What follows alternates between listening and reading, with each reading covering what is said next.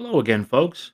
I'd like to welcome you back to our podcast series on leadership and ethical decision making. This is Dr. Jim again, and I'm hopeful that you found the previous topics helpful to you. After all, here you are for the next podcast discussion.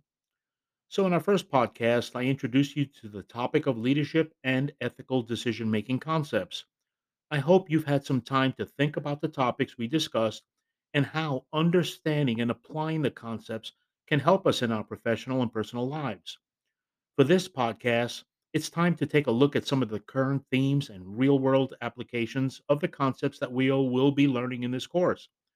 I want to share some recent information on leadership to begin this podcast. First, let me kind of set the stage. Think about this coming out of a pandemic at a level that the world has not experienced arguably for a century or more. Remember our history of the 1918 pandemic. Some research does show and indicate that that pandemic impacted nearly one third of the world population. With our latest pandemic, we have yet to see what the final impact will be. And I would argue that I don't mean just near term, but long term. What's the impact of this pandemic? So now, why would we even think about the pandemic when we're focused on leadership and ethics? Question: do you think our interaction and engagement with others has changed in recent years? Will things like social distancing, wearing masks, will those impact how leaders lead and how all of us make decisions? How about the impact on remote working and remote learning? Will we need to perhaps embrace different leadership styles at work or come to consensus on how we can make sound ethical decisions and, in fact, complete our work? Of course it does.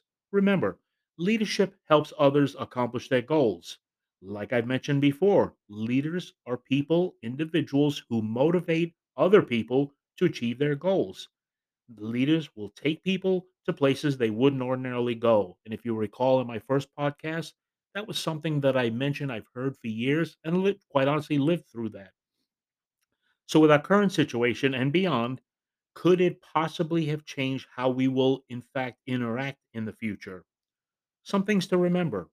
Now, during our interactions, we typically rely on both verbal and nonverbal communication.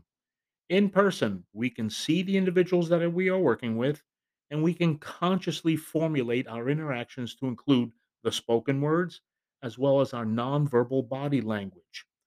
I often say that our nonverbals speak volumes in terms of our communication, what the message we're delivering, and so on.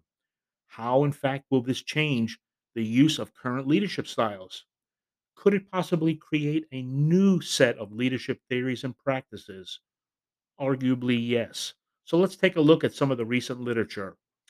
The first one I've chosen is an article by Richards, and Richards stated this, it's a 2021 article. To overcome the challenges arising from the pandemic, leaders cannot wait for the situation to settle. Moreover, mastering crisis management in the time of a pandemic requires an overly directive as well as an actionist leadership style today. Thus, today the capability to make quick decisions in exceptional circumstances is helping leaders to take more of a human centric and radically different decision process. Some of the key findings that we'll talk about, obviously, here in this article, truly point to the decision speed as well as the quality of our decisions. Due to the overwhelming nature of COVID 19, leaders are not expected to make correct decisions, but also act quickly. Planning and preparedness are significant requirements while operating in this environment. Finally, Richards went on further to argue that it is absolutely critical to keep employees engaged in the process and to further enhance the flexibility for all team members in both leadership style and content. Richards goes further by asserting the need for organizational leaders to communicate the company is, in fact, focused on helping employees in these different times, from offering a flexible work schedule where it's possible and applicable to providing access to health information and essential supplies. Several leaders are not leaving a stone unturned to make their employees feel valued. In fact, isn't that kind of the foundation of leadership to care about our teams, our team members, those doing the work so we can be successful? Additionally, leaders are also creating effective learning environments where employees get a chance to develop their skills in a virtual environment. Now, it also gets back to our foundational need to engage and communicate. During a period of great uncertainty, as we're going through and will continue for a while, it's paramount that company leaders communicate the situation on a regular basis. That way, team members can feel more comfortable that everything, in fact, is being done to support them and to also support continuity and the health of the company. As I briefly discussed in the first podcast, change, it's inevitable, folks. This includes changes in the way we operate and in the way leaders will lead. The need to maintain communication and help teams develop ethical decision making practices is a requirement for all leaders and managers. And I would argue that it goes even beyond that, it's to all team members. In spite of the changing work environment, the good news is this: there is a positive correlation between remote working environments and the engagement of company leaders and human resources. There have been a plethora of studies already accomplished on that shows this correlation.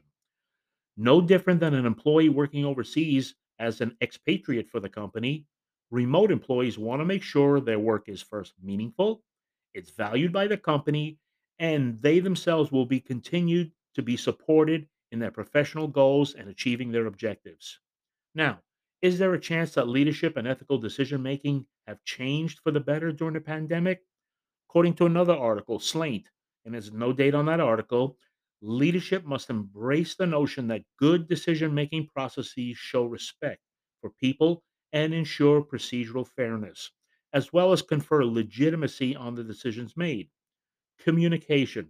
Communicating decisions and the rationale behind them in an open and transparent way is one of the crucial factors in increasing the acceptance as well as the cooperation of those who will ultimately be affected by these decisions. Wherever possible, the participation and especially the inclusion of multiple stakeholder groups is needed in the formulation of a preparedness plan that will increase the likelihood of its acceptance. As I stated earlier, times are tough. The pandemic has changed the way we live and work. So, preparedness plans are necessary in order to move forward and be successful. Slaint also argued that it is often not feasible or even appropriate to carry out extensive consultation during the response to a pandemic. This increases the need to be responsive to new information which may not have been considered during the initial decision making process. Judgments about the implication of a particular measure are likely to change over the course of a pandemic outbreak as more up to date, more factual information becomes available. Therefore, planning is an ongoing process, and the ability to adapt a pandemic preparedness plan in light of new information is of significant and particular importance. Additionally, we do also believe that leadership practices have changed for the better. According to Nippon 2021 article, our young leaders have learned more than just endurance and selflessness during this time. They also have seen leaders forge ahead with optimism, creating the potential to change leadership for the better. And I absolutely agree with that. So, what does this all mean? First, leadership styles and ethical decision making processes have changed as a result of the new operating environment. A leader's communication requirements and engagement with coworkers and other leaders have also changed. Let's think about that for a minute. The premise here is that the new normal will create an organizational environment where leadership must address employee support as well as the resources and basically treat them the same, whether the behavior and support are needed working from home or in the office. It truly is a holistic package. What would that mean now for the new communication process? And you heard me mention that in podcast 1, the criticality of effective communication. What about the new decision-making process? How about leadership and management duties, their tasks, their overall responsibilities? What will things like conflict and conflict resolution look like in a world where conflicting parties can basically walk away or just sign off from a remote location?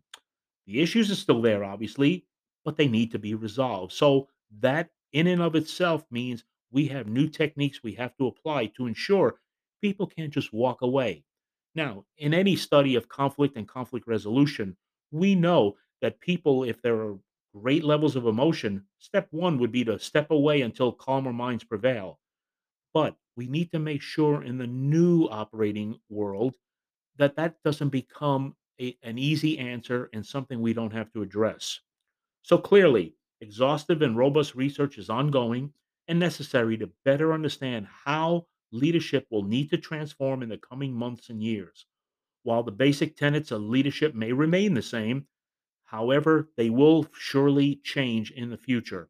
Some of the basic tenets will remain the same in terms of what leadership and what good leadership requires, but how we apply them, how we engage, will in all likelihood change.